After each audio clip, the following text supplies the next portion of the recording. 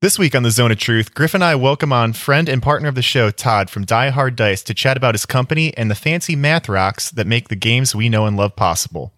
I'm your host, Steve, 15.3 miles away from the studio with your GM and my co-host, Griffin. Roll a will save. You're in The Zone of Truth.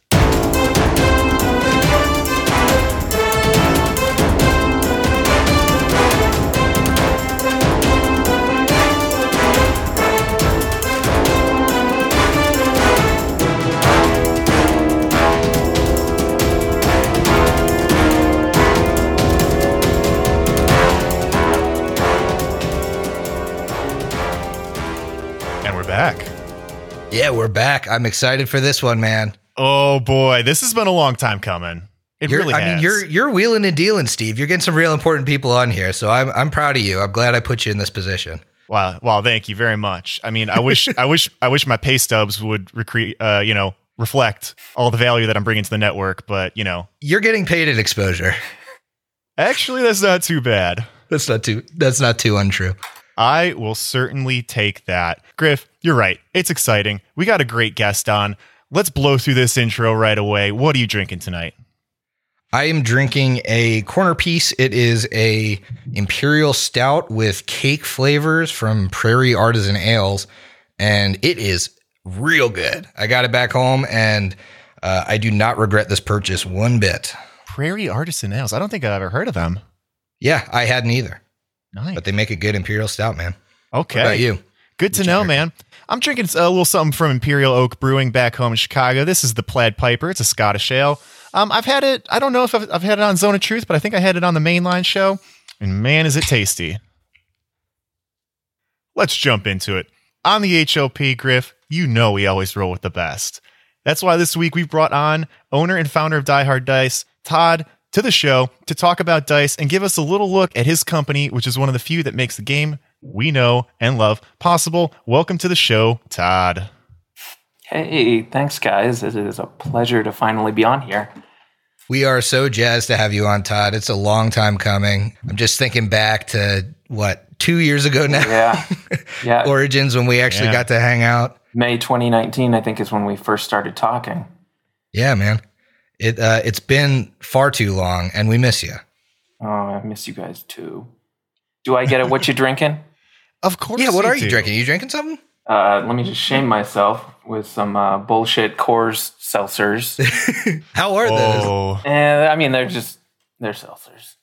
But run of the mill. In Utah, the liquor laws are pretty awesome, I guess. No, they're bad. They're real bad. Yeah, trust me. I lived in Pennsylvania for most of my life. I understand crappy liquor laws. Yeah. So you're out in Utah. What's the deal there, man? You can't get good booze? No, you can if you go to the state liquor store, which is only open certain hours. If you want anything other than beer, you got to go to the state liquor store. Until recently, it was only 3.2% you could get at most from anywhere but a liquor store. So that's crazy. Yeah. But it's 5 now, so I'm living large. Wow. Living that large ABV life. Watch out, Todd. Slow down. Yeah. Jesus, at 3, is it even beer anymore? Damn. It was nothing. That's super low. All right, well, besides that you're drinking a chunky 5% seltzer, you're out in Utah. Todd, how about you just kind of introduce yourself to the folks at home who are listening who might not be familiar with you? Who are you? Yeah, I'm one of the owners of Die Hard Dice. I am the founder, and I don't know, I'm an all-around kind of geek. Just grew up as a geek and stayed a geek, and miraculously somehow started a dice company that started to actually succeed. So I'm living the dream. I'm really, really, really lucky. Hell yeah, man. Living the dream is right. So you said you grew up to turn geekery into a career is the dream for sure. Yeah. Doing what you love. So Todd, where'd you get your start, man? Were you playing old school D&D back in the day? What's your relationship with TTRPGs and I guess general geekery if you want to go down that route? I was raised in a Mormon family, and D&D was Satan worship. So no D&D.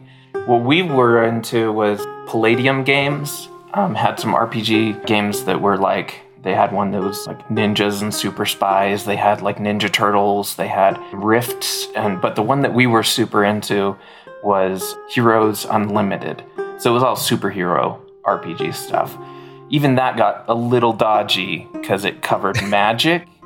It was a part of the universe, so I had to hide those books. Yeah, it was like my first taste of role-playing was I had a neighborhood friend that just like pieced together a game using graph paper, and it was we were all ninjas, and we were like real young, like 10 or so. So whenever we got into a combat, we would jump on the trampoline and fight it out. And that's amazing. And That's it so evolved cute. from That's there. awesome. Evolved from there into the Heroes Unlimited and the other Palladium games, and yeah, all sorts of stuff from there. Like any collectible card game that came out, like we played Warhammer. We made up our own tabletop war games using Legos, and just kind of went from there. And it's always just been a part of me, at least, especially in my childhood. And I mean, there was a period that I kind of quote unquote grew up, but luckily I came back to it. You never truly grow up. Yeah. Yeah. So my first question here is for Griffin. When can we start doing the whole trampoline thing on the HOP? Because I would much rather do that than our regular combats. I was just about to bring it up, Steve. I have a yard. We could definitely get the trampoline. I don't know if there's any zoning regulations for being in the city with a trampoline, but hey, we can make it happen. I mean, what Patreon tier should we do to be jumping on the trampoline? I think it would be great. It's another battle episode coming up. You're going to get 90 minutes of the springs going. Talk about a punchy episode right there. No kidding. All right, Todd. So you played some Palladium games, and you're growing up. You came back to the system. When you came back to the system, or rather geekery in general, what were you playing on your return? Are you playing in any games now?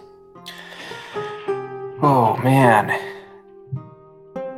that's a sad question actually, because the short answer is no. It's like at the moment, like most of my playing ends up being like one shots. Sure. I think to answer the question directly, it's a bit of 5e, and did some vampire. Dipped my toe into some of the World of Darkness vampire, but Powered by the Apocalypse. They have a cyberpunk specific one, and played that a tiny bit. Truth is, it is hard to find the time to play. Between business and kids and general COVID insanity, it's really difficult to get out there. Yeah, and we've been pretty lucky in that we're just a bunch of people who, although we work, we do have a lot of free time that we can share with each other. But I know there's a lot of folks out there listening that probably resonates a lot with. There have been other shows out there. There have been other gaming groups out there that have slowed down or stopped because of COVID, or just people growing up. It's tough. Yeah, I think kids in the equation makes it difficult. I hope you're going to bring the kids along on the geek journey when they're old enough to play. Yeah, absolutely. It's actually kind of part of that, the origin story of Die Hard. To be honest, they play a little bit in there. We could maybe talk about that in a second, but I definitely want my kids to grow up with fantastic stories all around them. So I want to talk about a little bit about how we first met you, Todd, because I think it's a pretty fun story. How about Griff? Do you want to walk us through this a little bit? Because Die Hard, you guys reached out to us, and then the rest is history. Geez, it was Origins of 2019, as we said a little bit earlier, and that's a long journey for you guys out in Utah to be coming to Columbus, Ohio. And I know we had, we followed you guys on social media, and I was actually probably on my 15th set of metal Die Hard dice. I remember it distinctly because you guys reached out and you knew we were in Columbus and asked if we had any interest in helping you guys out at the booth at Origins. And we were like, yes, 1,000 times yes. That sounds amazing. We would love to. And we got some of our friends, the whole podcast crew, but some of our friends that are just around that love playing games with us to join. And those commercials where it's like, I want to be paid in Trident layers. We were blessed to get paid in Die Hard dice, and we chose to, and it was wonderful. We all fleshed out our dice collections that weekend and had a blast at the Die Hard booth. It was. I remember specifically the one time you and I worked, Steve, and we wore the kilts and the HLP gear. That's right. We were around the booth all day, regardless of whether we were working. But, if you catch us at a convention, there's like a 90% chance we're in kilts. Yeah, that's very true. I mean, those conventions get sweaty. You need a kilt. But I think that the relationship grew from there. We knew each other, and we were fortunate enough to get to hang out a little bit and hang out a little bit outside of the booths. And it just, I think, and we'll get into kind of Die Hard's mission statement and stuff. But I think what you guys do really resonated with us as a group. Just meeting you were such a kind and generous group and really fun to be around. And we, immediately felt like, hey, this is, if we were to, down the line be blessed to have partners in the industry, these guys are the kind of people that we want to be partners with. So the relationship just kind of grew from there, and it's been really fun. Yeah, you say that we reached out to you, but I kind of think of it the other way. You just didn't realize that your listeners had been buying from us because they heard about us from you, and then specifically telling us where they found us. And so we were aware of you guys for a while, and I started listening in like when they started bringing you guys up, and to see like what are they saying about us? Hopefully good stuff. Yeah, well, it's got to be good if people are coming here because of it. So yeah, we knew about you guys, and when it came time for Origins, we just started to look at all the people, all the podcast groups that might be in the area, and I was floored that you guys were actually right there. It was so fortunate for us because you were already fans of ours, which I could tell from listening to the podcast. And you guys were also cool, and therefore your fans were probably pretty cool. And it just seemed like a perfect fit that if you guys had time, if your fans had time, if your community had time, then it was a no-brainer for us. Because like you said, it is a pretty big trek to get out there from Utah. Yeah. So yeah. It was perfect and a ton of fun. Yeah, we all walked away with some really cool dice and some beautiful memories. Yeah. And t-shirts, man. And I still wear that t-shirt all the time. I'm ripping Die Hard when I can. What is that brewery? White Wolf? No. Oh, Wolf's Ridge. Wolf's Ridge. They had some incredible chicken wings. Yeah. Well, really, I guess they were like drumsticks, but yeah, they were old drums fried up. No, that was a lot of fun, and I hope to get that back there as soon as possible. We hope to have you back here as soon as possible. That little meetup we had with you folks and some other folks that listened to the show was one of my cherished memories from any one of those conventions. That was such a blast. Yeah, me too. Mm-hmm. All right, as we kind of do, it's a little later than I usually introduce this in a Zone of Truth, but we like to talk about what we're getting into, what's keeping us sane. Todd, how about you kick us off, man? What's been keeping you going lately? What have you been interested in? if you have kids, you kind of have to be interested in what they're interested in. And there's Very fair. not much of a way around that. So lately my kids, we've got 3 with the oldest being 12. My kids are right now into Terraria, which is a PC. Well, I mean, it's all over the place, but we play on PC. Mm-hmm.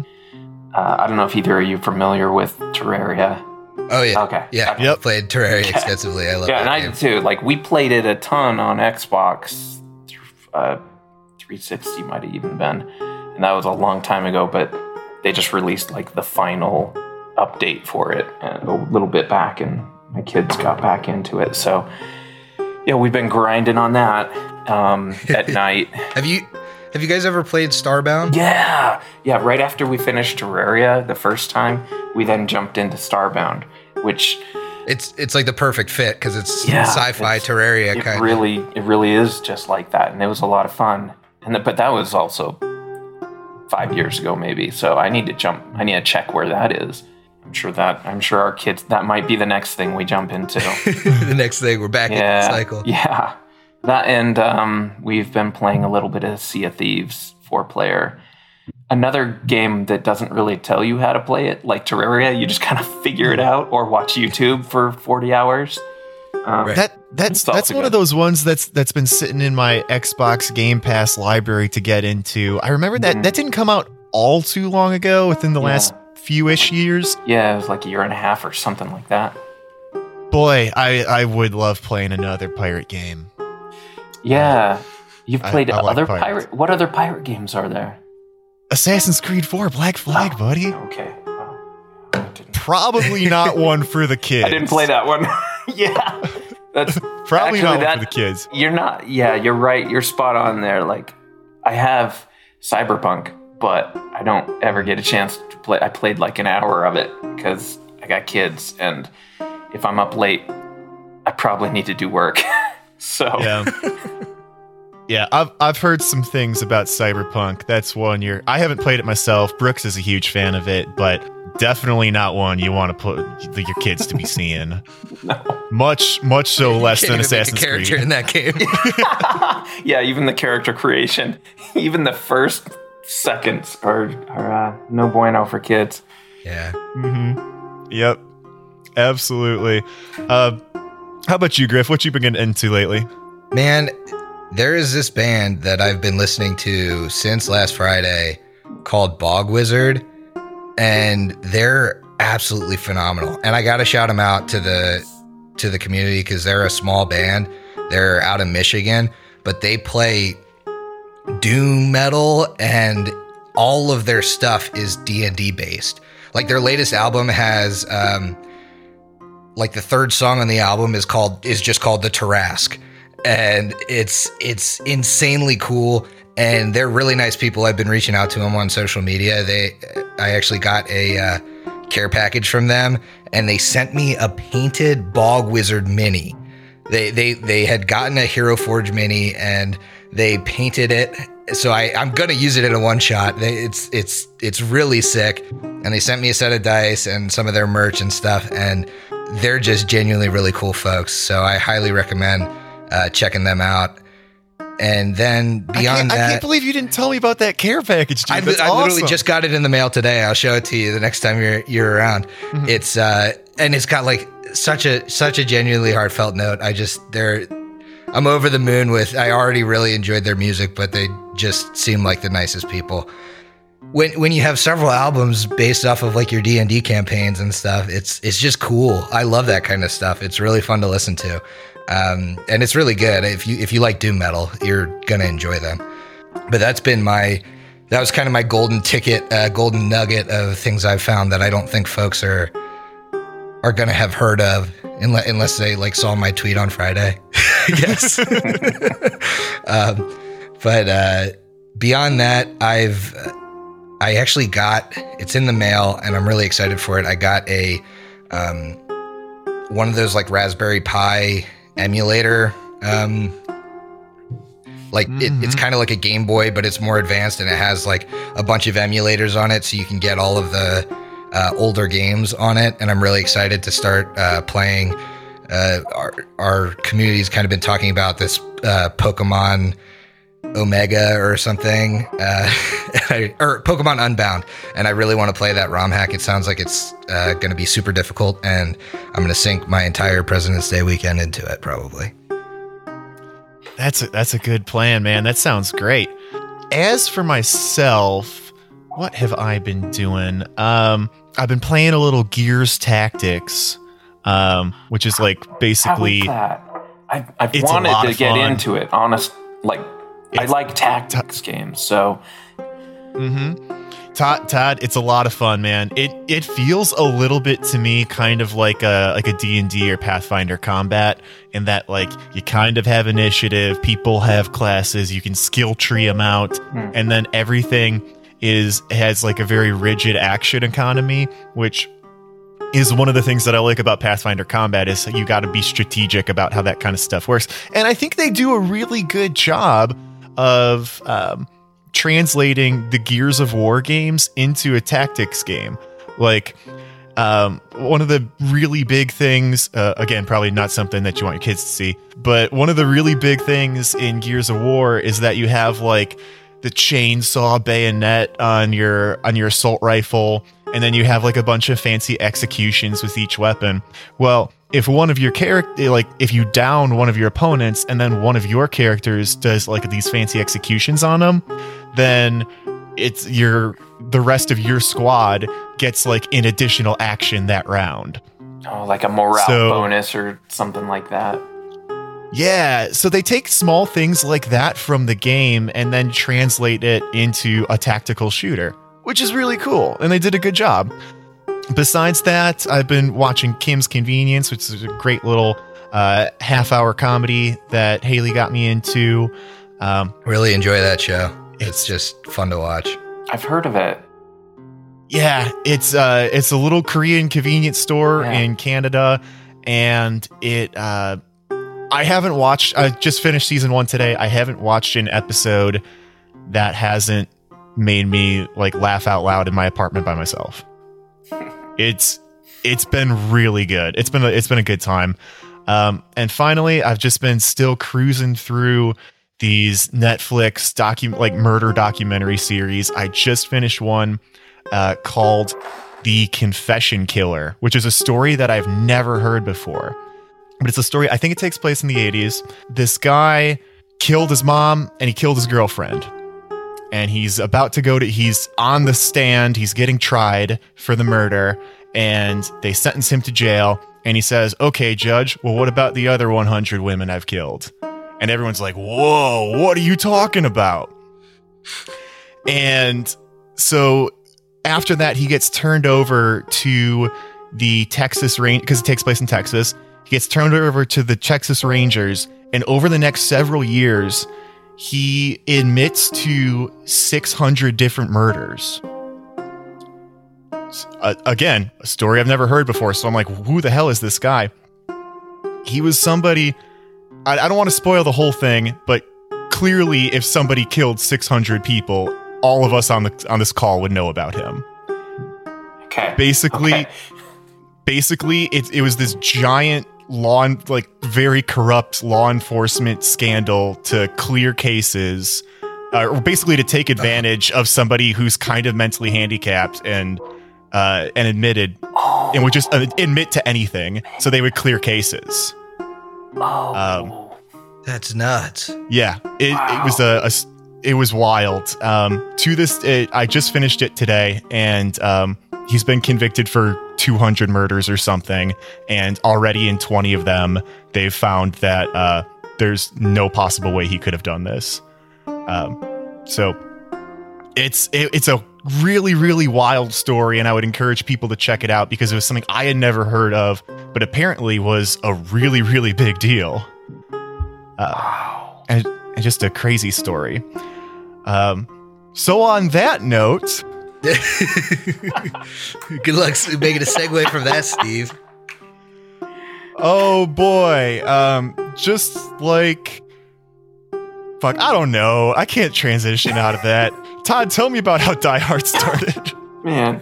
Hey, let me pull my jaw off the floor and like literally push my eyeballs back in my head.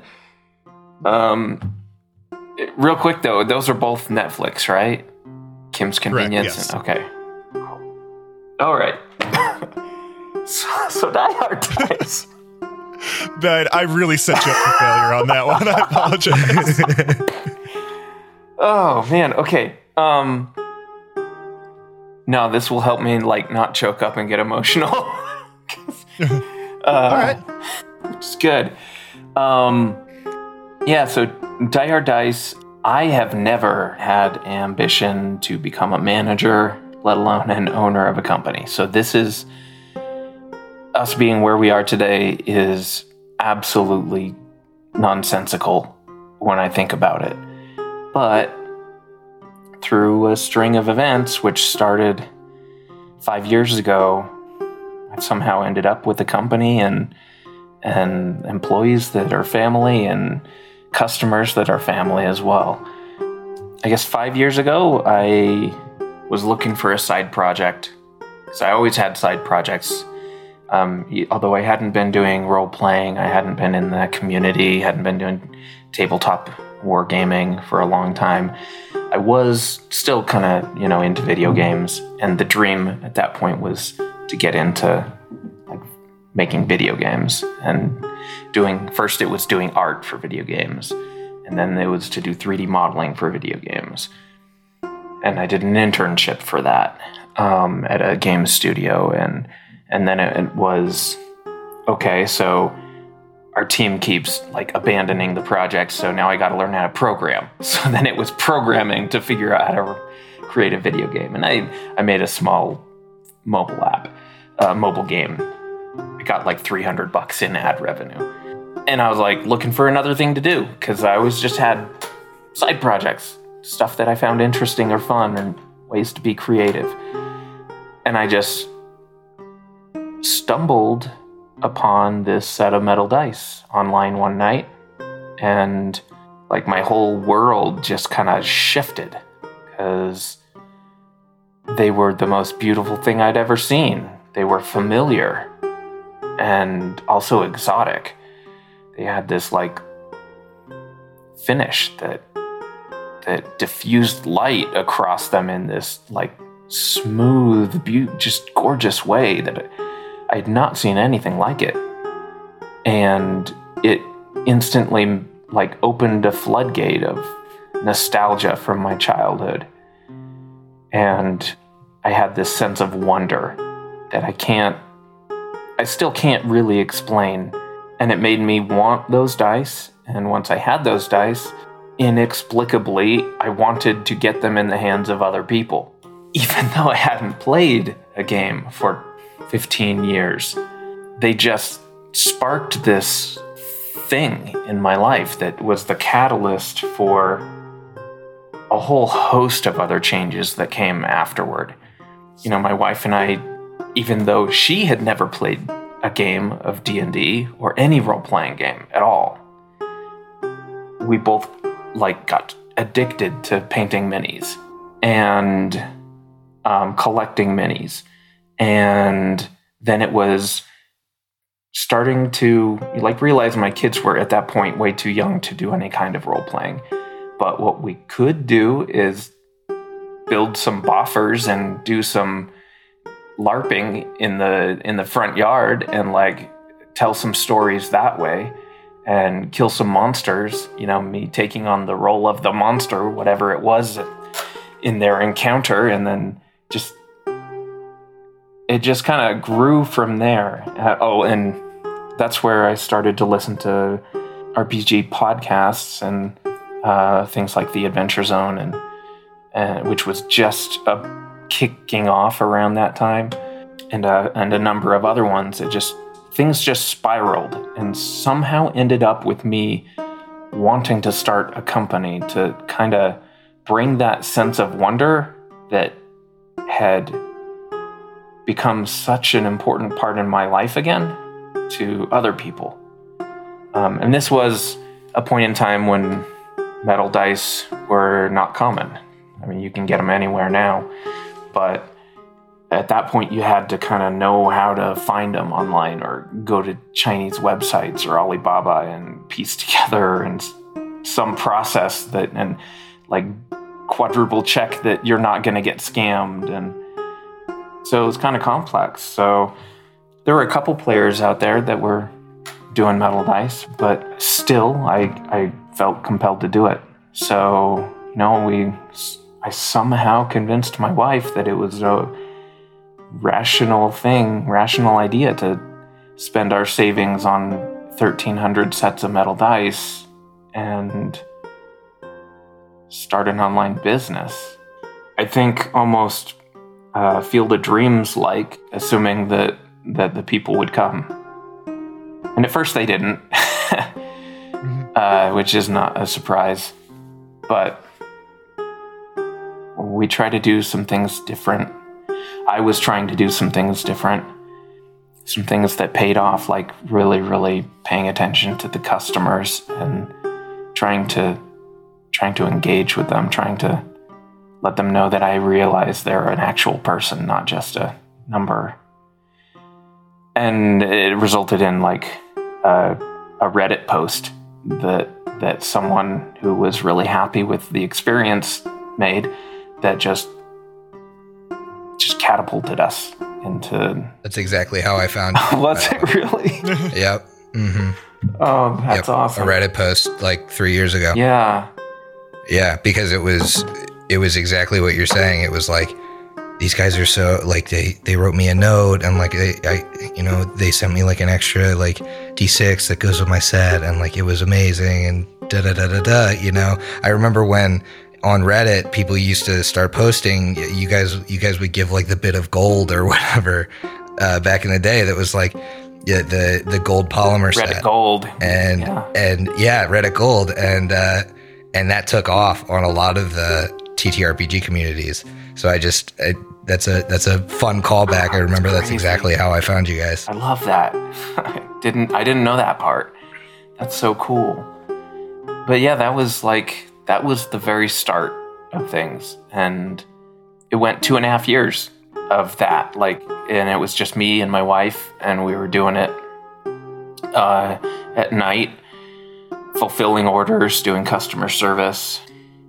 And then, after 2.5 years, it was getting really hard to keep doing it, and my day job. And I mean, Jessie, my wife, was doing homeschooling at the time and fulfillment. And I was doing my day job and then the customer service and fulfillment at night.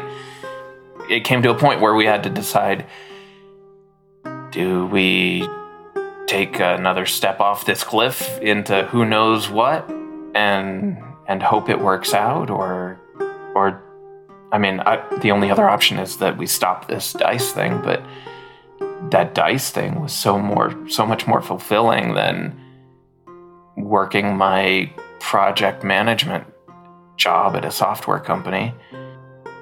And it would actually hurt me to go to my real job. It was painful to have to do that, knowing that I had this other thing that was so much fun. So we did it. 2.5 years ago, we quit my job and got a very small little warehouse that was 1,200 square feet, and brought in our first employee, which happened to be my GM from my childhood. That's awesome. Oh, that's so cool. Yeah. So he and I handle all the design right now. But at the time he was doing customer service, because the two of us came from the same company, actually. He followed me to the company I was at, and that company was super into customer service. They really got it. So, and that's part of how I got to who I am, and how the company evolved into what it is. But I knew I could trust that customer service chunk to him, because he had lived that same awesome experience when we were doing customer service together at that company. But yeah, so and 5 years from its start, 2.5 years since we took that leap, we've moved warehouses 2 more times since then, and have, about 20 employees, and live in the improbable dream. Well, that's so cool, awesome. man. That's crazy growth too. I mean, just to think about in such a, the stepping off point from there to that many employees, that many warehouse shifts, it's huge. It really is nuts. Like, all of it is nuts. I don't know. There are no English words to describe how improbable and crazy this all feels and how good it feels. Well, that's awesome, man. You are living the American dream, doing what you love, being very successful with it. There are a couple different companies that do have a similar business as you do. What makes Die Hard different? I know earlier you mentioned that personalization and really caring about the customer. You want to talk about that for a second? Yeah. One of the very first things that I did, which, it wasn't like as intentional as it might seem, but ended up being the most important thing, like single one thing we did, is that when you place an order, we tell you, we'll give you a freebie if you just tell us, how you found us or what you're going to do with these dice. Mm-hmm. And okay, here's the truth. We're going to give you a freebie anyway. Well, don't tell him that. Don't tell him that. We can cut that out. But like, when someone takes energy, or like, I'm not trying to get metaphysical here, but when they take time out of their life that they can't get back and they invest it in something, that means something to me. And even if it's spending 30 seconds to tell me something or tell me a little bit about the campaign they're in, or some of our customers clearly spend maybe a half hour writing and rewriting and coming up with the right way to describe this concept or this thing they want to tell us about. That's incredible. Like, so basically, like, if someone's willing to give me part of their life by giving me some of their time, I have to return that. So we put this, whatever effort we can to try to match at least what they've done in describing or telling or explaining or just kind of talking. Some people, there's so many reasons people buy dice. They could have a cool character they're rolling. They could have just gone through a divorce and they're looking for some retail therapy. Or we get all sorts of comments, and I love that. Like, being able to connect with some random dice company, what may seem like a brief interaction to them, being able to connect with someone, that's the point. Like, there's tons of companies out there, but we want to be sure people know that they're not a number to us and that we actually do care about them and what's going on in their lives. Because not everybody is getting that from those around them. And it sounds a little weird that it is a rando guy or a rando girl at a rando dice company that's doing that, but sometimes that's all someone has.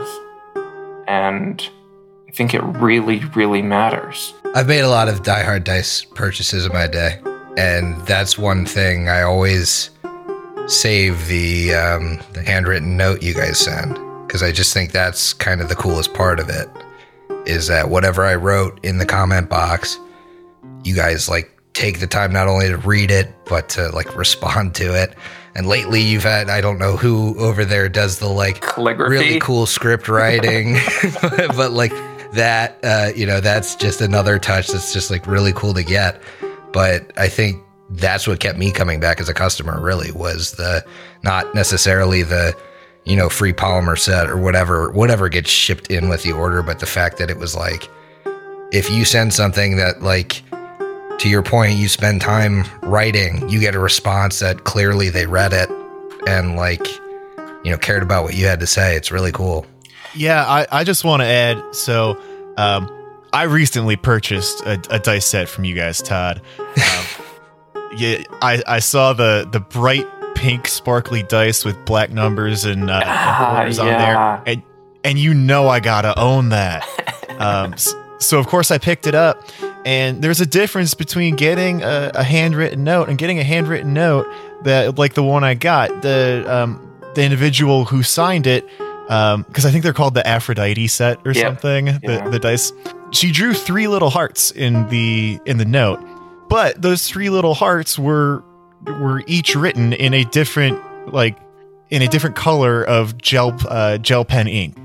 Like, that's a very, very small detail, but it plays into exactly what you were saying earlier about taking the time. And if I'm going to spend my time and effort and dollars on your product and share an experience with you, someone sat down and instead of drawing 3 hearts, they drew a heart, uncapped a new pen, draw a second heart, uncapped a new pen, and draw a third one. Like, that is a very, very small detail. But that kind of stuff gets noticed by people, whether it's subconscious or not. It's a small thing, but I thought it was kind of cool. That makes me so happy to hear. Like, because it's been a long time since I've been in the trenches doing the notes myself. I love our employees. I'm so happy to hear that those little things are still, like, sticking out. That's what we're shooting for. So, let's talk a little bit about the different types of products you guys have for sale. So, you guys have a fantastic selection of metal dice, an extensive and awesome selection of polymers, and then a couple different really, really cool accessories. Are there any cool Die Hard exclusives in any of those categories? Anything that you in particular love, just that really stand out to you as a cool product you can deliver to other folks? Yeah. So the journey from 5 years ago to now it's come with a lot of leveling up of my own skills and those of our team members. When we started, it was all stock metal dice. Like I said, I saw a set of dice and I bought them in bulk and resold them, which is kind of how most of the industry works when it comes to metal dice. Sure. And after just a little bit of that, I realized, oh man, this D6 sure sucks. Like, why is it always like got these weird marks on it and stuff? Over time, I just realized that I got to change this stuff up. Like, I can't just keep selling stock stuff. And I mean, I'm able to connect with people and that means something, but I've got to find some other ways to keep ahead. And so I went looking for dice designers that I might be able to commission to help me come up with new designs. No one bit. So kind of in the same mentality that I had when I was like, all right, let's make a video game. It was just like, all right, let's learn how to do CAD. And luckily, there's a good chunk of my 3D modeling experience from the video game days that translated. Not all of it, but enough to kind of get me started. And so I started doing my own designs. And, we redesigned the D6 and we redesigned the D20. And then I started messing around with full sets. And my first attempts were, looking back, terrible. But they were still better than what we had. So I had the goal of eventually getting to only selling our own designs. And in metal, we're there now. We've been there for a while. And so there are a lot of exclusive, all our metal is exclusive right now. It's all stuff. I mean, there is occasionally we have a bunch of stock stuff from the just pieces from leftover from years.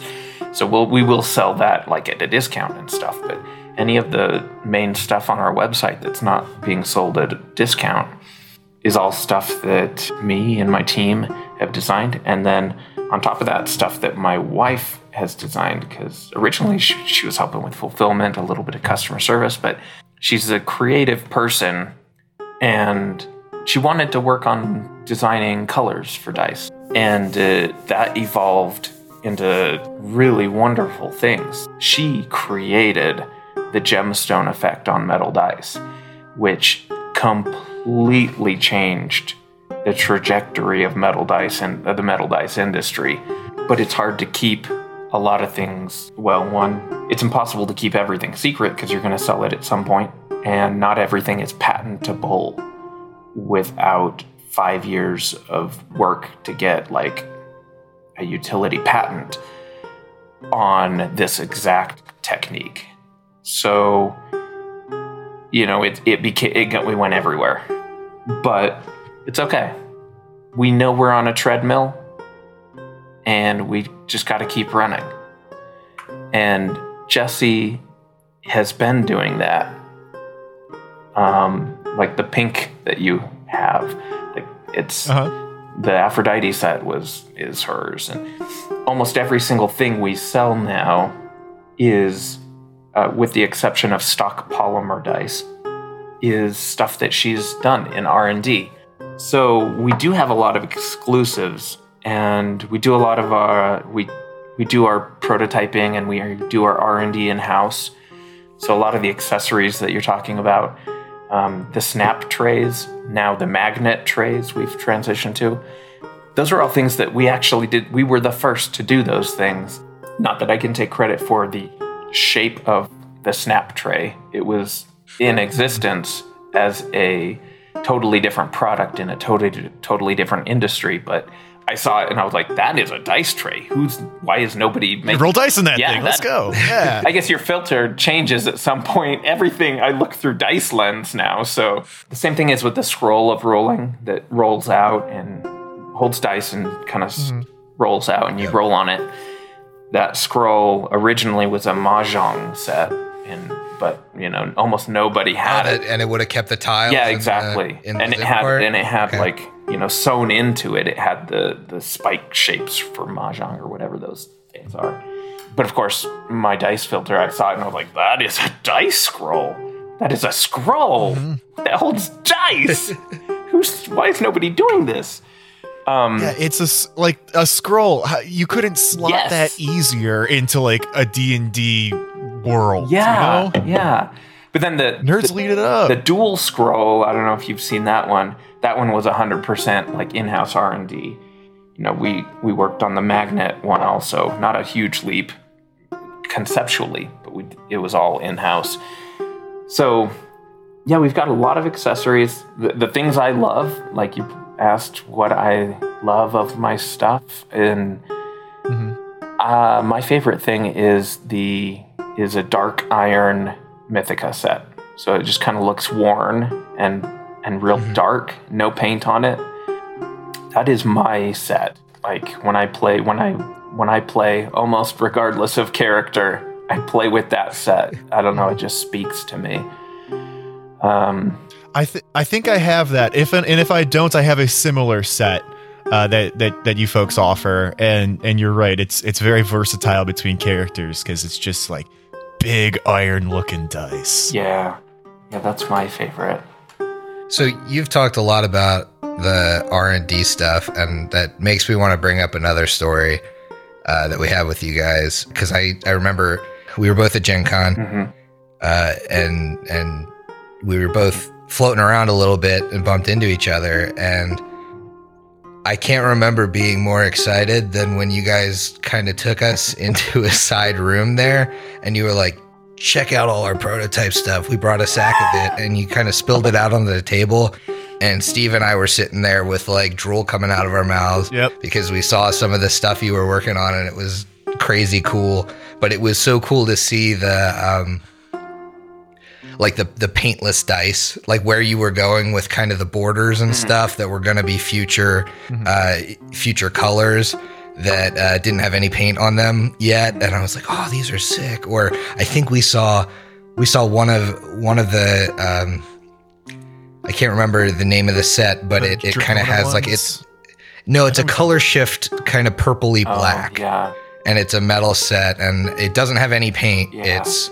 It's just the borders, and I think we saw that set. And when you released it, I was like, I know that set. I saw that set at Gen Con. I saw that before. That it was getting that alive. Yeah, before it was on the board. on the website. Yeah. That was the first time I saw the single D6 that will eventually become the Aphrodite set, and I was like, I'm gonna own that whenever they release When it. it comes out. Oh, And then a year and a half later, I finally that got was it. a long. Oh my god. Todd, I've been waiting. Oh man, been if I waiting. had known, Finally came true. if I had known, I could have given you that over a year ago. Come on, man. I didn't know. We actually See, this is what you get for keeping your mouth we shut. had that set, but we missed Valentine's Day by like a couple weeks, and so we're like, okay, Oh, no. we'll launch it in 2 months, and it just kept kicking it down the road until it was like, it was like October, and we're like, yeah, it's gonna be another Valentine's set. We're just gonna wait it out. Yeah. Wow. I can't believe it. Yeah, I saw it, and because you said they were prototypes, I'm like, well, they'll be coming soon. I'll just wait. They would have come pretty soon, like at least like just 6 months later. He was even talking about it later. He was like, that one had paint in it. It's definitely it's coming out soon. It's gotta Some be. of the other ones didn't have paint. That one had paint on it. Oh man, I feel terrible. That's hilarious. Stop. No. The only person who should feel bad, if anybody, would be myself for not speaking up, because you got to speak up to get what you want. Oh man, But yeah, that's set fucking rocks. that's funny. Todd, we talked a little bit about like some of the personalization stuff you do with Die Hard that really makes people feel good, but there's something that I wanted to bring up very specifically. I was cruising around on your website and I saw that it looks like you folks have a partnership with Heartbeat Dice, a charity initiative with all proceeds going to the Trevor Project. Now, Trevor Project is a charity that I'm a little familiar with, but I thought this would be something really cool to highlight because they have a great mission. So can you tell us a little bit about that partnership and what you folks are doing? Yeah, Trevor Project is a suicide prevention like hotline, and also provide other services for people to train in the effort of suicide prevention of LGBTQ youth specifically. Mm-hmm. This is a key part of the company, in our opinion.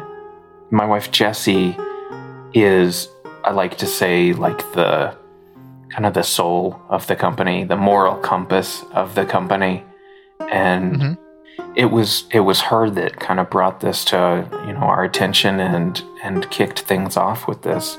We've perpetually had those sets online. Heartbeat Dice is another dice company, unaffiliated with us, except that we buy their dice, and there's a set or a style that isn't actually our own design, but we sell them, and all the profit just goes to the Trevor Project. There's a couple other things on our website that are like that also. We have a line of stickers that are all of the flags from the different parts of the LGBTQ community.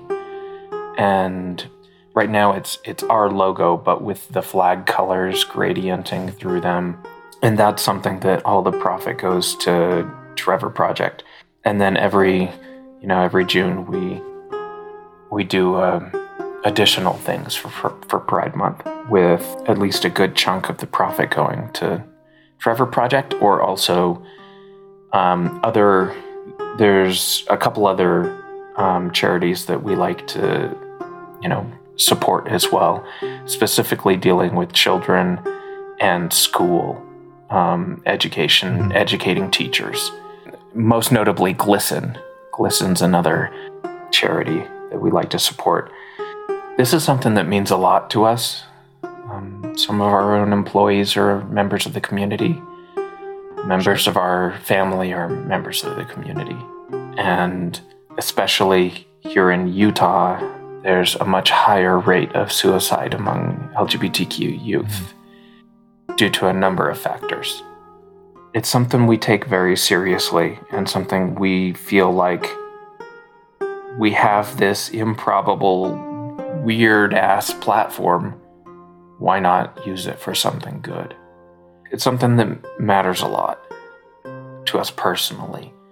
And so we keep that going, and we're always looking for charities other charities, whatever they may be, that need a signal boost or actual money, and try to find ways to channel our efforts into those. You look like you're about to say something, Griff, so I stopped. Oh, I was just going to say how awesome that is. I think it's, I mean, it kind of goes hand in hand with how much you guys show care towards your customers. To show care towards things that your customers care about and that you personally care about is admirable for you guys to do. So I'm always really pleased when I see that kind of stuff on your site, but I never don't expect it. Yeah, that's very fair. It's really cool. We're all glad that you do it, and I just thought it was worth bringing up because yeah, absolutely. Just like you guys, like I couldn't put it better than you, Griff. You care for your customers, but you also care about what your customers care about, and are making a difference, not just moving some metal rocks. Making a difference. All right, I had a couple more things I wanted to get into before we started moving into answering some listener questions here. First and foremost is that here at the HLP, we're part of the DICE affiliate program. I know that there are some other folks in the TTRPG content creator space who are listening right now who may not be familiar with the program, but may be interested, or I think it's just a cool program. So, Todd, could you walk us through what being a DICE affiliate means and how it works, and maybe if there are other folks out there who are interested in becoming one, how they can become one? Yeah. So DICE affiliates, essentially, I mean, as one might assume, it's an affiliate program.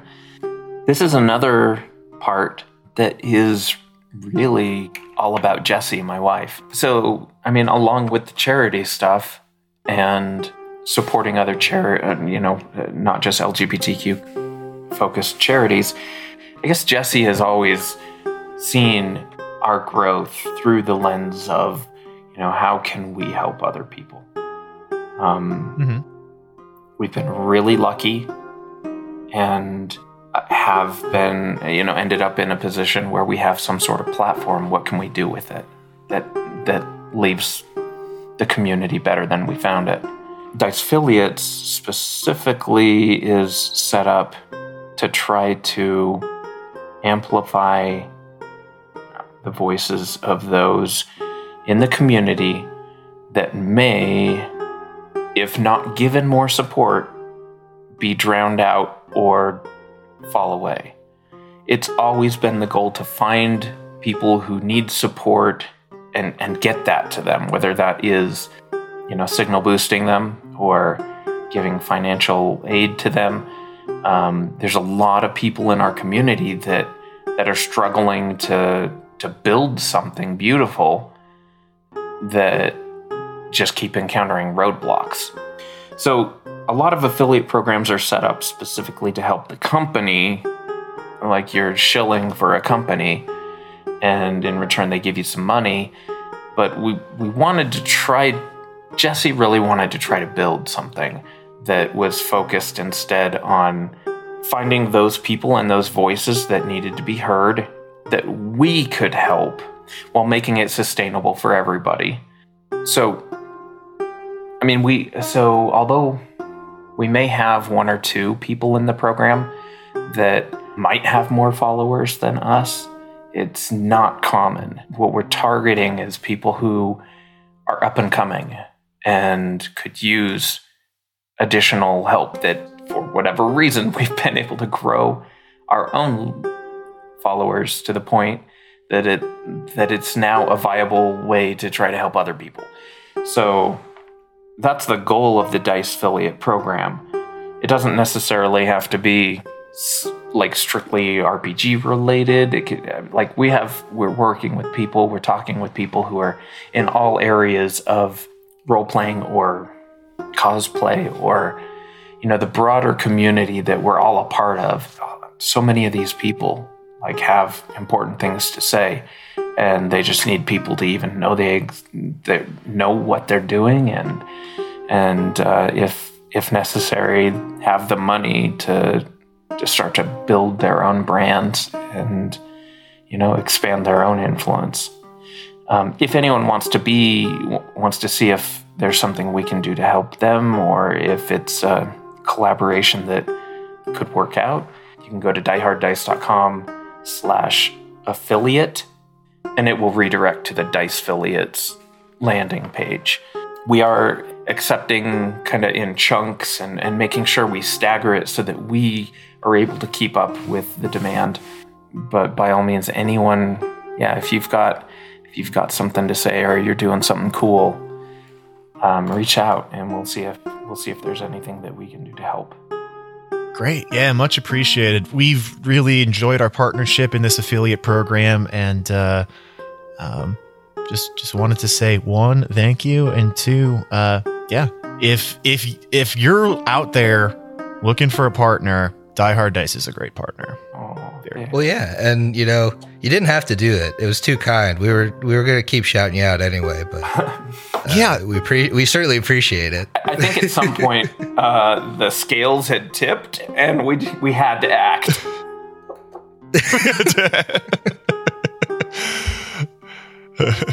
Absolutely. Well, you know what? Before we move into our listener question segment, I just got one question for you, Todd.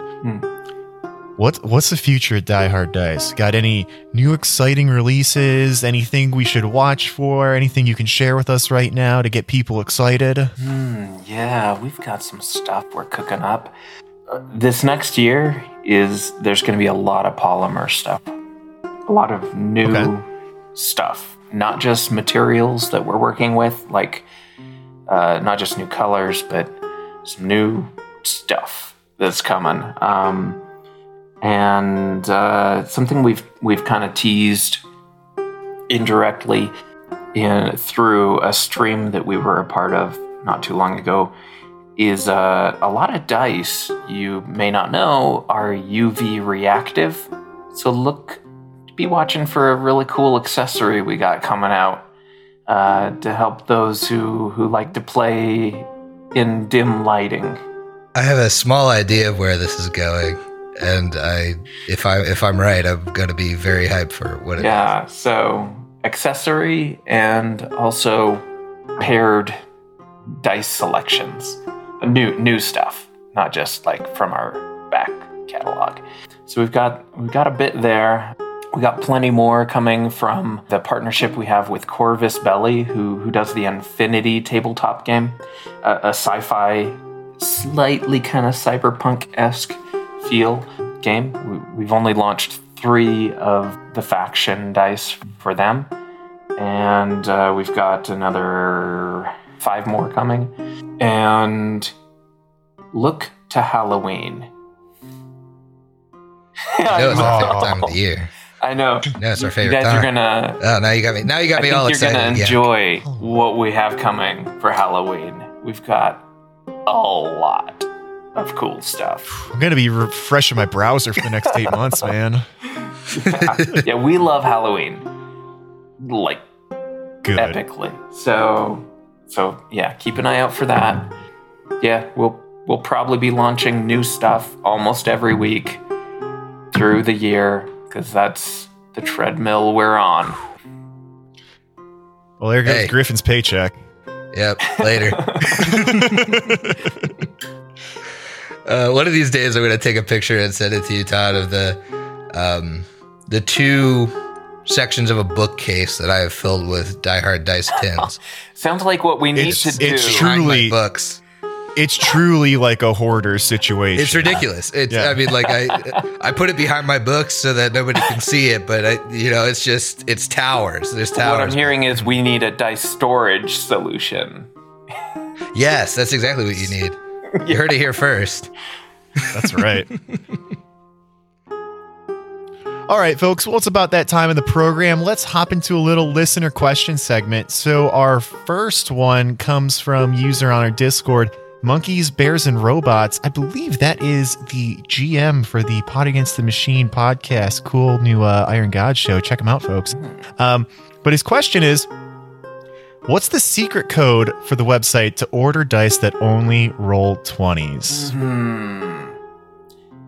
Okay, well, it's not a secret code, but you have to, in the notes when you place your order, ask for our resident cleric to bless the dice and see what happens. Oh. Folks, yeah, take advantage of that. I probably should have done that when I ordered the Aphrodite die. No. Yeah, Steve, I don't know why you never do that. It comes in so much handy. Why do you think I have so many sets from there? They're just all blessed. That's what I guess I'll just order another set. Who knows? All right. Next question comes from 10 Lawn Gnomes. He's our good buddy. You know him as Eric. And this is a really good question. I like this one a lot. Todd, how do you decide on the names and themes of the dice? Do you have any go-to sources for inspiration? That's such a good question. So dice naming is the worst part of dice creation. Oh my God, just send me pictures. I would do it for free for you.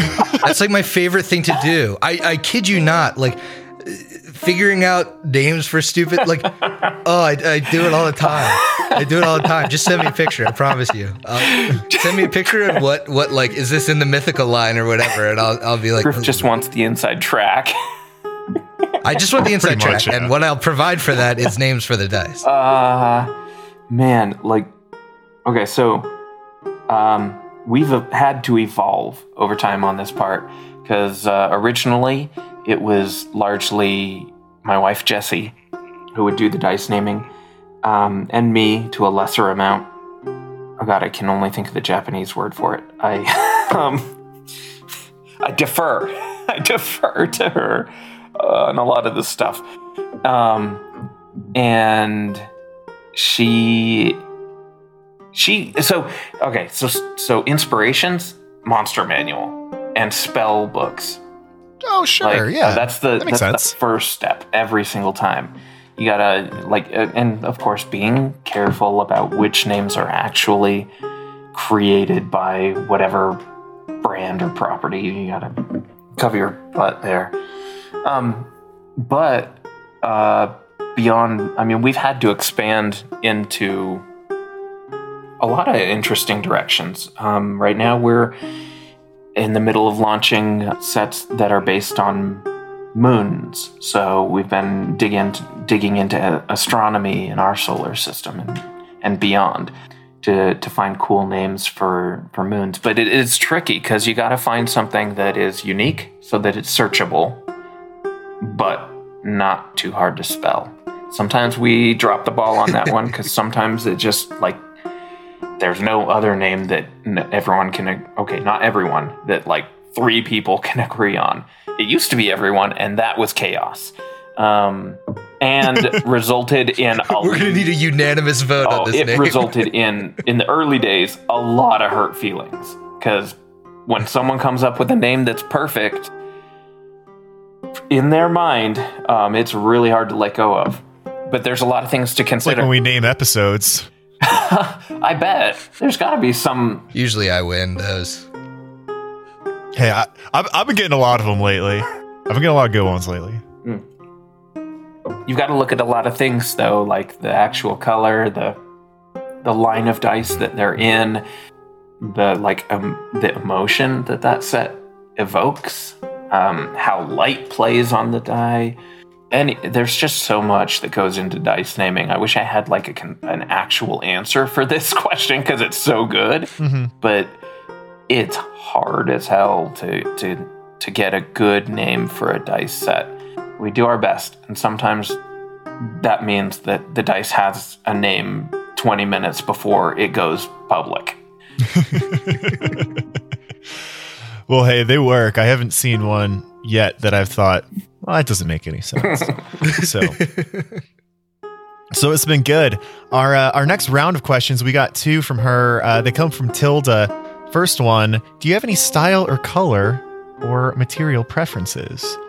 So I think we talked a little earlier, there's a specific metal set that you really gravitate towards. Is there anything else that you really gravitate towards when you come to using dice or what you think is going to sell well or whatever? Oh, those are 2 different things for sure, because I'm all into the dark dice. Dark all the way. Not just pure black, but like we've got some cool, like one of my favorite sets ever is a polymer set called Dreamwalker, which kind of, at the time of its launch, it set the dice internet Facebook groups ablaze because it is so good. But you got to have good lighting because it's got. Is that the black with but it's got the shimmer in that it? Goes from maroon to purple to like it's just kind of mind-blowing the kind of colors that you can get out of that set.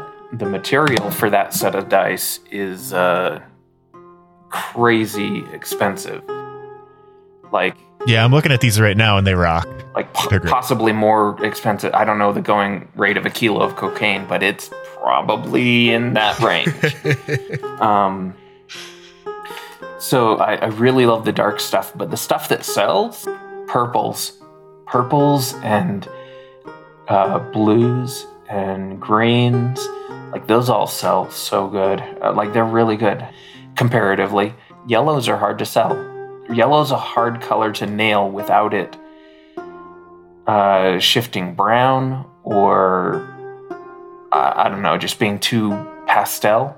Yeah. But so yellow's a really difficult one. And on top of that, like, sorry, I'm like somehow straying into color theory, but no, I'm into this. This like is cool. What Jesse has to do when we're doing, especially if we're talking about metal dice, actually polymer's just as complicated, but when you're talking about metal dice, you've got to take the underlying, like the actual plating color into consideration, because if the material has any level of translucency, if it's not opaque, then you're combining one or more or many colors, depending on, you know, if you've got some color shifting powders and stuff going on in there. So something that would normally look blue on a silver set, when you put it on gold, suddenly it looks green. That's one of the most impressive things that I've seen lately from you guys was the, well, I have 2 examples of this where you guys really nailed the color, even though it's being seen through multiple things. The leprechaun dice, which are you have the full rainbow spectrum behind the gold, and you guys have kind of done the caged polymers.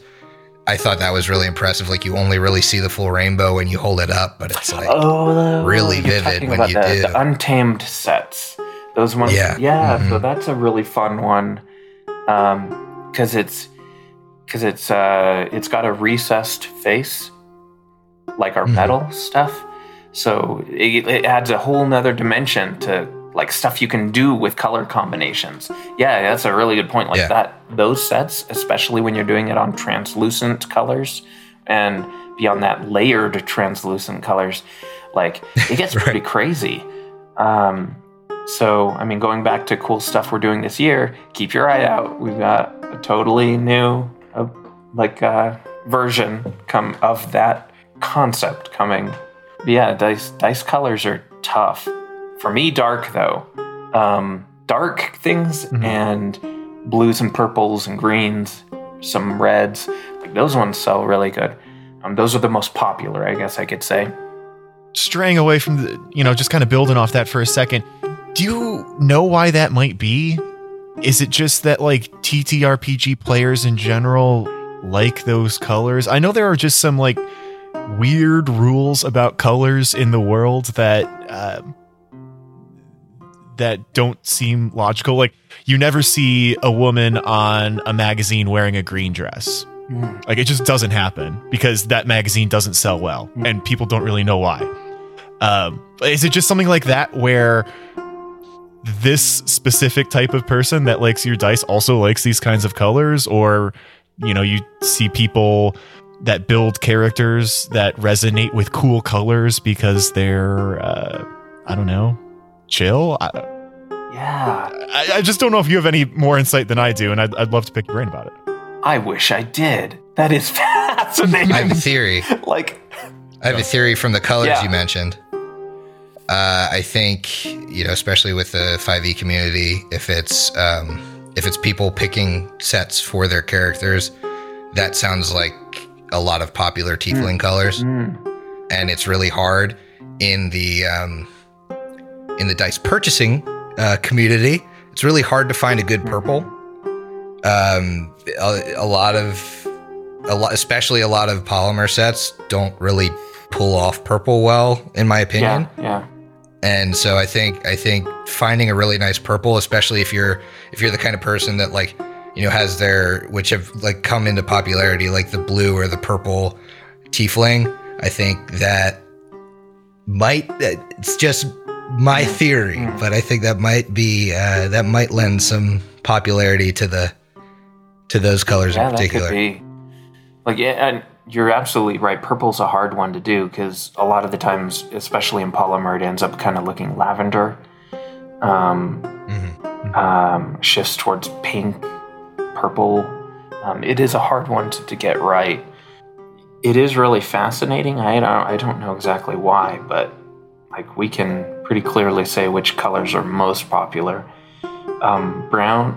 Brown, orange, yellow. Those are kind of on the lower side as far as popularity. Though I have heard that one retail customer, a game store owner, has one customer that comes in frequently asking for the brown dice. And we have something cool brown coming also. So keep your eye out for that. Hell yeah. Brown dice fans, the few but mighty. Look to the horizon. I also wonder if it's just that generally TTRPG characters are either neutral or good, and that aligns better with a cool color palette than a hot color palette or a warm color palette.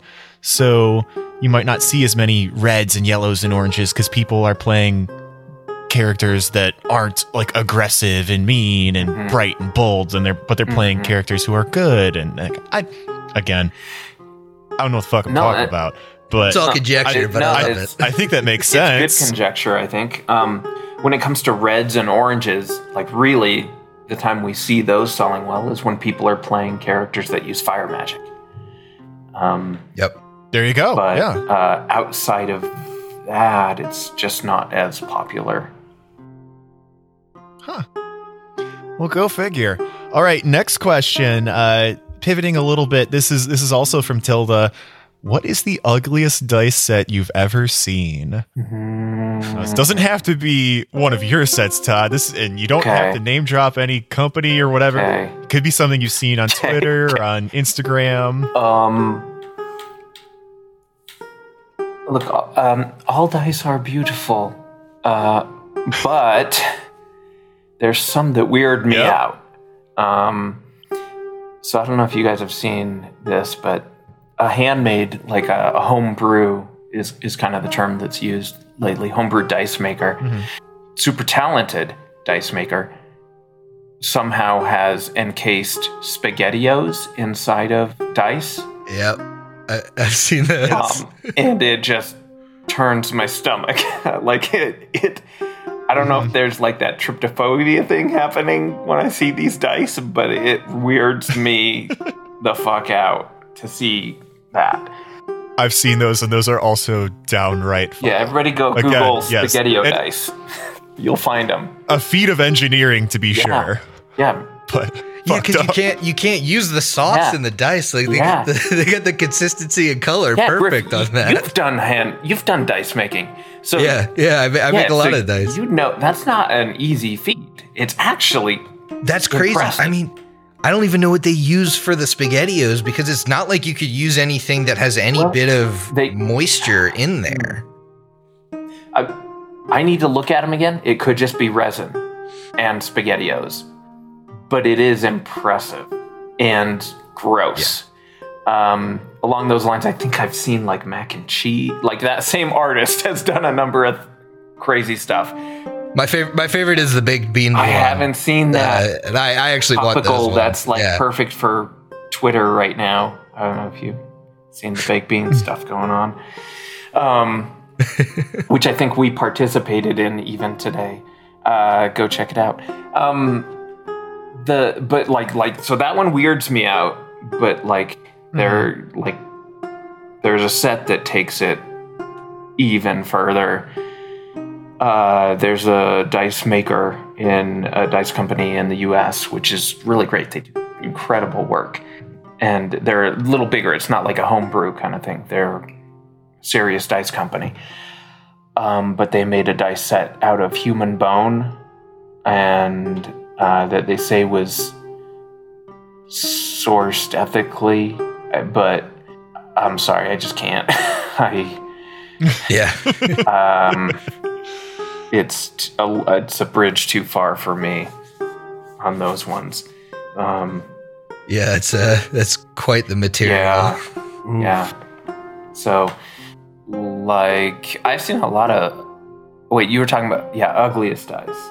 Yeah, I mean that pretty much covers my two biggest gross out and just plain discomfort dice. There's a lot going on out there. I can't remember if I've actually seen this in real life, or it was just like something I read and then thought of, or had like a fever dream and this existed. But I'm pretty sure I saw like somebody's wisdom teeth that had been put into dice. God, I've seen those. I know that. Okay, so I'm not losing my mind. That bugs me a little bit. That's I remember real. somebody asking, like, because I'm part of dice making forums because I make dice, and I remember like a thread about somebody asking, like, is there a place you can buy teeth? I imagine your local Craigslist is probably the best start. But yeah, that's. I mean, some of these I think belong in like awful taste but great execution. Yeah, You know what I mean? Yes. And some of them are kind of like I get a lot of it's really hard to make blood look like real blood look like blood in dice, and it's like, yeah, no kidding, because it doesn't stay red like that. Use dye. Yeah, like no shit. Don't put blood in your pressure cooker. Oh, They used to make dice. man. Fuck. But the homebrew dice community is incredible. Like, they've pushed the boundaries quite a bit. It's not possible for us to replicate those in a lot of the stuff that they're doing in manufacturing, mass manufacturing. Well, you got to figure you got 20 plus employees. Each of them has like 30, 40 teeth. Oh God. That's the Halloween set. We're supposed to say. Oh yeah, that's You blew it. yeah. Cut that. I blew it. All right, Griff, did you have something to add to this one, or we want to move on? No. We've talked about some of these ugly sets. I'm good. All right, cool. All right, so next one comes from a user named Matumbe Lover 69. How do you find inspiration for new designs? We've talked about names and colors and stuff, but new designs. Are you Matumbe Lover 69? You'd No. think he was, but Okay. no. That's my old college roommate who we still hang out with. It's Tim. Yeah, I gotta join the Discord. I would know this already. You do, man. So colors is like all Jessie. She gets in the lab and just starts cooking stuff up. Yeah, you never know I don't know where she gets her inspiration, but she's doing the magic. For physical design, I do all the physical designs along with, like I said, our first employee, which has now transitioned to design as well, the two of us, with a little help. Sorry, we've got three. I don't want to leave all our designers out of this story, but we all collectively kind of work on new ideas. And really, it starts with the D20. You got to start there. So there's a lot of interesting stuff you can do with asymmetry, but almost all of the time it ends up, if you don't have symmetry on a triangle, which you then put on the D20, on one face and repeat it. So if you're dealing with asymmetry, you usually end up with some really weird patterns that just mess with your mind. They just feel wrong.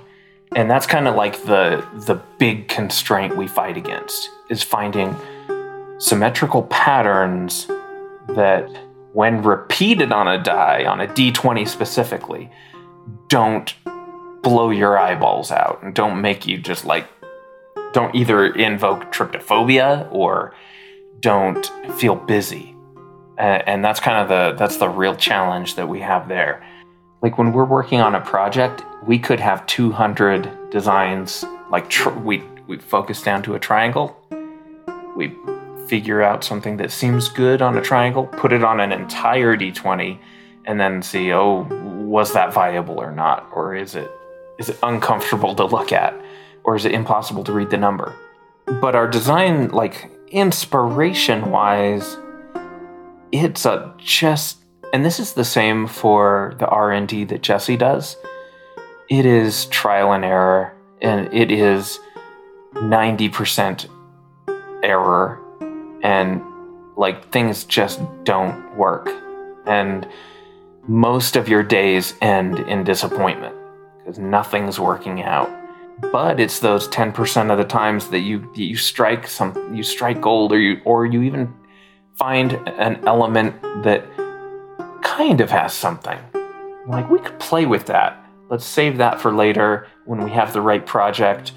Oh, we've got at least 1,000, probably much more than that, across our different projects that we've worked on that we could pull from. There's an incredible amount of stuff you can do inside of a triangle, like more than you would think. When you pull it all together in a D20 across all the faces that form really intriguing and interesting patterns, but they just weren't right for that one project. So it's actually kind of rare that there's like an impetus, that there's a catalyst or an inspiration, with the exception of partnered projects, or the rare occasion when we go into it thinking we need to do a Halloween die, we need to do whatever die. It's just dumb luck sometimes, and I mean there's skill there too, but it sure feels like dumb luck when you hit those 10%. But you're grateful and you'll take it because there's a lot of failures in R&D. It's almost all failures. So you gotta take what you can get. Have you ever thought of taking one of those mind-boggling designs and making it like the Eldritch Terror dice, where like it's like you can't comprehend the pattern on the die and it breaks your mind? I came up with one of those today, and and the other designer, in our Slack channel, his only response was "ouch." Yeah, that would be actually pretty funny if it weren't for the costs of creating molds and things like that. Right. I could do a 3D print. I could do that. That's one of my goals. Do the 3D now. print. I'll send the print to you. If you clean it up and make a mold out of it, and it's I like where this is heading. It's the HLP disaster die. Yeah, the disaster die. Yeah, wouldn't be fitting for us any other way. Yeah, watch out! You're gonna move a truckload of those things. We're gonna love them. You should just make the percentile die and do them like specifically for Call of Cthulhu, where they're just like messed up like that. I think that would be cool. It'd be very niche. Fitting. So yeah, it probably wouldn't. The percentile die is everybody's bane. Right. I love that. That is the truth. We only got a couple more for you tonight, Todd. So this other one also comes from the Tomb Bay Lover 69. What kind of quality control goes into the metal dice? I imagine it's not as simple as to see the air pockets and imperfections like a polymer set. Yeah, you're right. Tomb Bay Lover 69. You're right.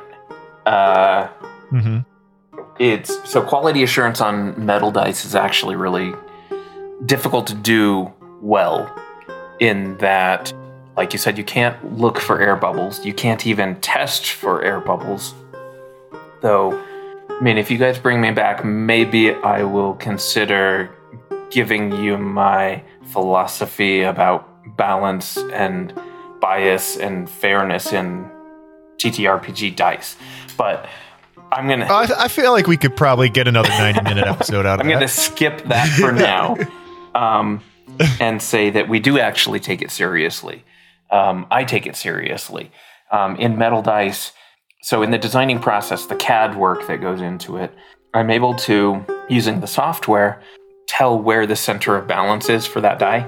And most of the goal, my goal in creating a die, when I'm looking toward that, like having the center of balance as close as I can to 0, 0, 0, is making sure that each face volumetrically is equal, or as close to equal as I can get. That can mean changing faces, shifting things around a little bit.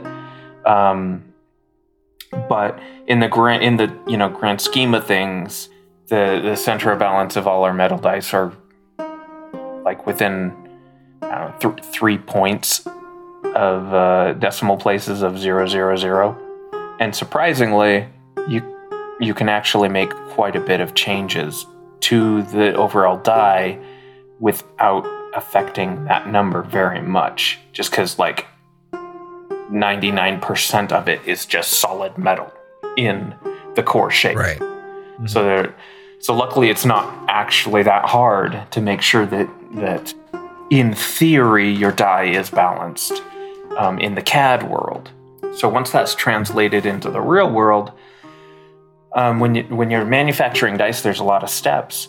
The dice have to be cast, and in our case, it's zinc that we're using, and there's flash that's left over around the edges where the seams of the mold pieces come together. In the case of like a D20, it's like a 5-part mold. So there's seams like across a lot of the dice. So there's very small flash that's left over that has to be polished away, which does mean that there is a human interacting with the die. And so I've never said these are perfectly balanced, or when you're talking about aluminum dice, sometimes some people refer to them as, well, I'm trying to think of the word, but perfectly balanced. Precision dice, yeah. I don't know how that slipped my mind, but so precision dice is in theory, it's because that there's as little human interaction with the process as possible to introduce as little variability as possible. Even with those, it's not 100%, because people are going to be rotating the die so that the CNC machine is able to get to the different faces. Either one single face or multiple faces, depending on how many axes the axi? Multiple? Axes? Axes! That sounds way better. Depending on the number of axes that the machine supports. In our case, so those are polished by hand. And then, there is some human involvement there. So I never claimed they're precision dice, but can't tell you, I don't know how many times I've rolled D20s and other dice testing for bias, especially in our early days. Like, that was my biggest concern. Like, I was going to dump all our money into these dice. What if people are worried that they're not balanced? And so I built a dice tower and still got it in a closet somewhere. And I started testing them, just rolling them over and over and over and over and over and over, and found pretty quickly that so the typical way to measure like bias in dice, if you just search online, you're going to find the Chi Goodness Fit probability test.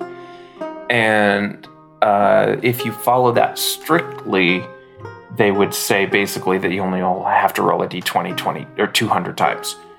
Or sorry, no, 100 times. 20 times the number of faces.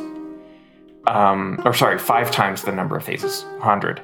But I found really quickly that is not even close to good, because you roll a d20 100 times, you're going to find that you don't even get 16 hit at all sometimes, or a 3 never comes up. Right. But if you rolled it 2,000 times, suddenly your histogram evens out. Because this is just how probabilities work. Sometimes you're not gonna get a 13 in 100 rolls. Sometimes it doesn't happen. So, thousands of times per die in my testing, and just trying to, I was so worried about that question, because I'd been out of the TTRPG scene for so long. I was terrified that I was going to put these out and people would be freaked out that they got 2 1s in a row, and I didn't know how to answer that question. So Jessie, if this topic comes up, she'll tell us stories of how frustrated she was that she kept hearing thunk, thunk, thunk, at 4 a.m. while she's sleeping next to me, and I'm tossing dice in a dice tower. But I really cared about that stuff. I was scared that this stuff might sink the company and our money. So, but that is to say, I guess we do test these things. We do look at this stuff and care about it, but there is only so much you can do with metal dice, and really it comes down to rolling it, and rolling it a ton. General quality, though, we look at every die, we look at every face. That doesn't mean we catch every problem, though. If you get a die that looks weird, contact us. We will fix it. 100% question, no question. Guaranteed, we're going to fix your problem. So if we missed something in QC, tell us. They've got a lifetime guarantee, so don't worry about it. We'll find a way to fix it for you. Great. That's awesome, man. I love the story about you just rolling dice all night. It's babe, go to bed. No, I gotta make sure they're balanced. There needs to be balance in the set. Yeah, that's fantastic. All right, so we got one more question tonight. Before we hopped on here, I mentioned to you, Todd, that we got tons and tons of questions, and for you, once I announced the Discord that you were going to be our next guest. We're not going to get to all of them tonight. Who knows? Maybe we'll have you back one day. That'd be a lot of fun. We got a lot more to talk about. But this last one comes to us from Alex HP Lovesack. It's somewhat similar to the Tilda one. I'm worried we might have already kind of covered it. But what's the weirdest set of dice you've seen? So I have a D6 with emojis on them. That's what he says. What's something that's really out there that might not be gross and ugly, maybe like earlier, but just different? Yeah, interesting dice. Sure, yeah. So it's not my style to roll. I'm kind of a purist, but I really think that the stuff that Polyhero is doing is pretty cool, which is, again, not my type, but because it's cylindrical stuff usually for the most part. Sure. They're the ones that do the sets for like I'm playing a rogue. I have a D6 that's a dagger, or the wizard shaped like a dagger. Yeah, the wizard hat is the top D20, D12 or D20, and the spell book is a D2.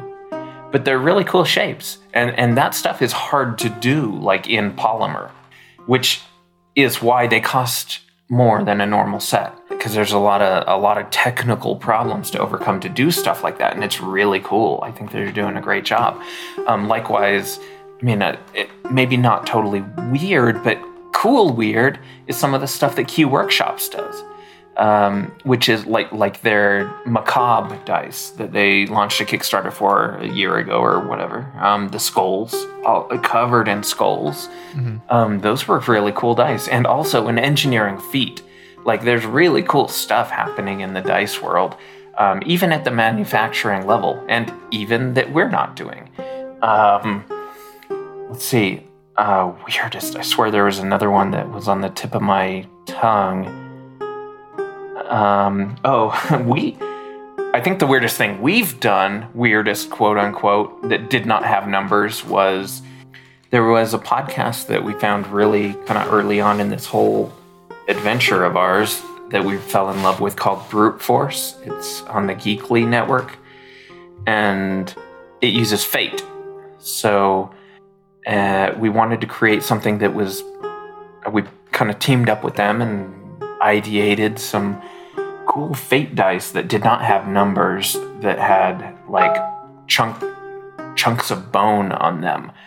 With fate, you've got a plus, a minus, and a 0, and 2 of each on the die, a d6. So the plus was made up of like bone fragments and skull fragments, and the zeros were made up of like jaw bones that were in circles, and the minuses were just like a bone, like a femur or something like that.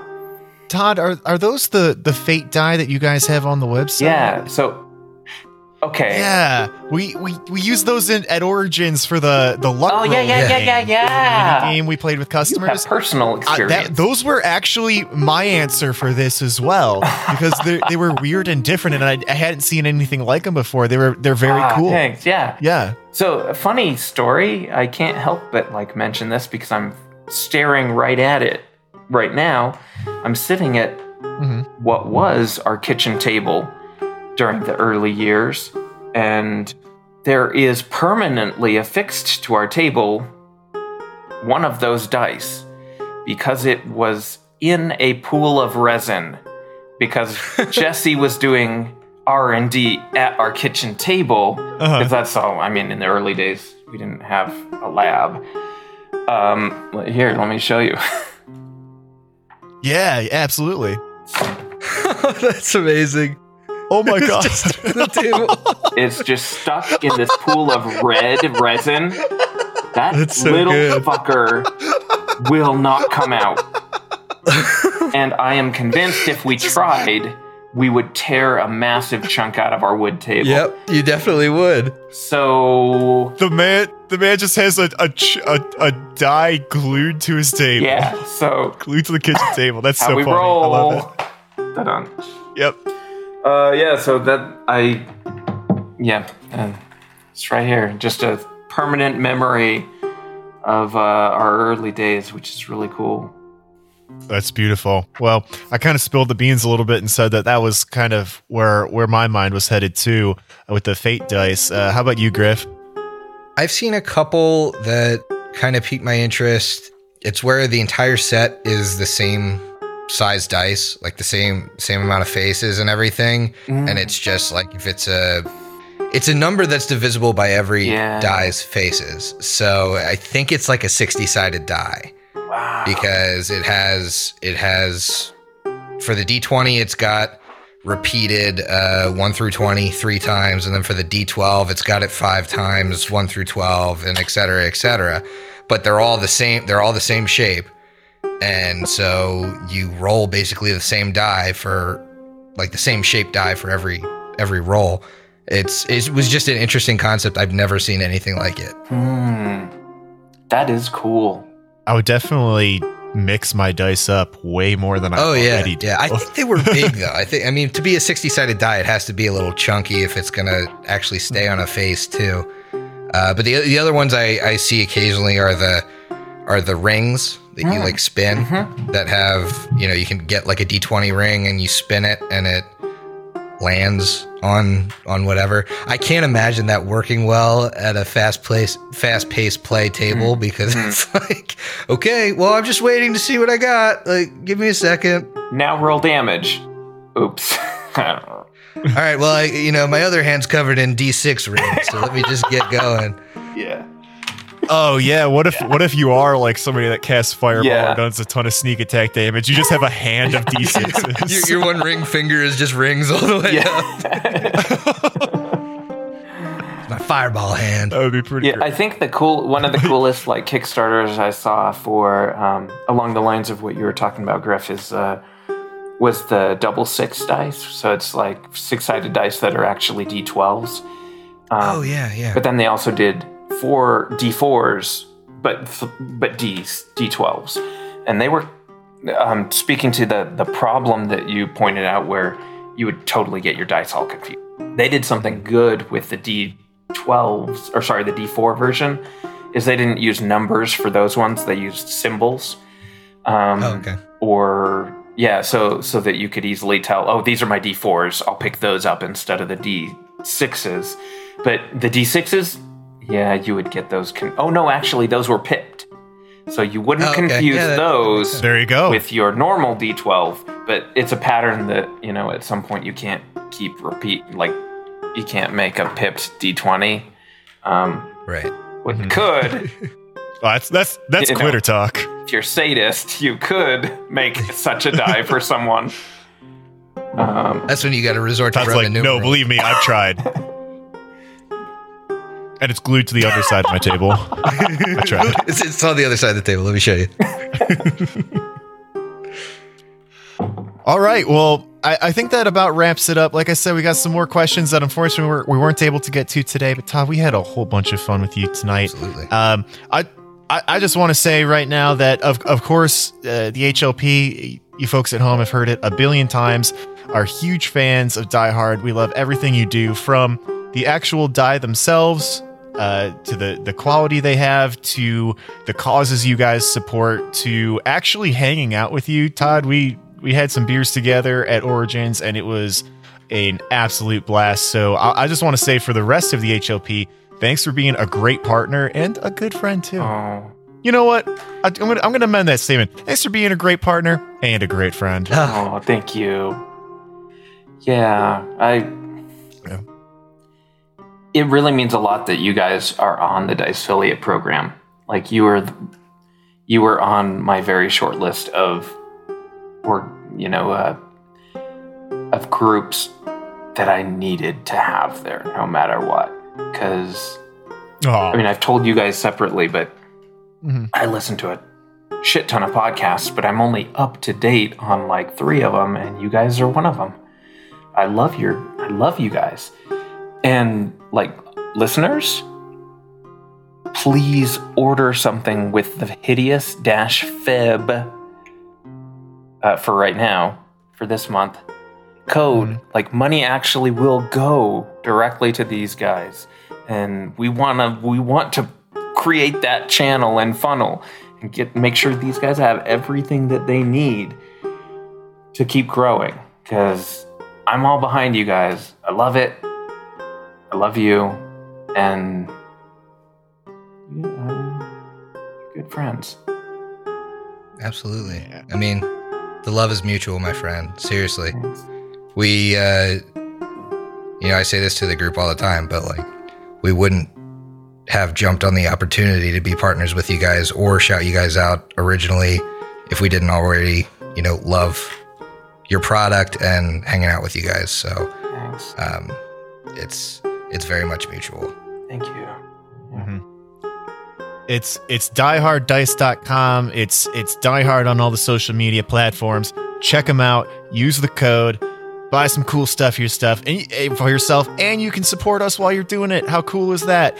Todd, thank you again for joining us tonight. And I think it's about time that we wrap it up. So, Griff, is there anything you want to say to the folks at home? Buy Die Hard Dice and finish your drinks. Maybe they'll make whiskey rocks next. That should be the next venture. Let's talk about that next time. All right. We'll see you next week. All right. Later. Bye.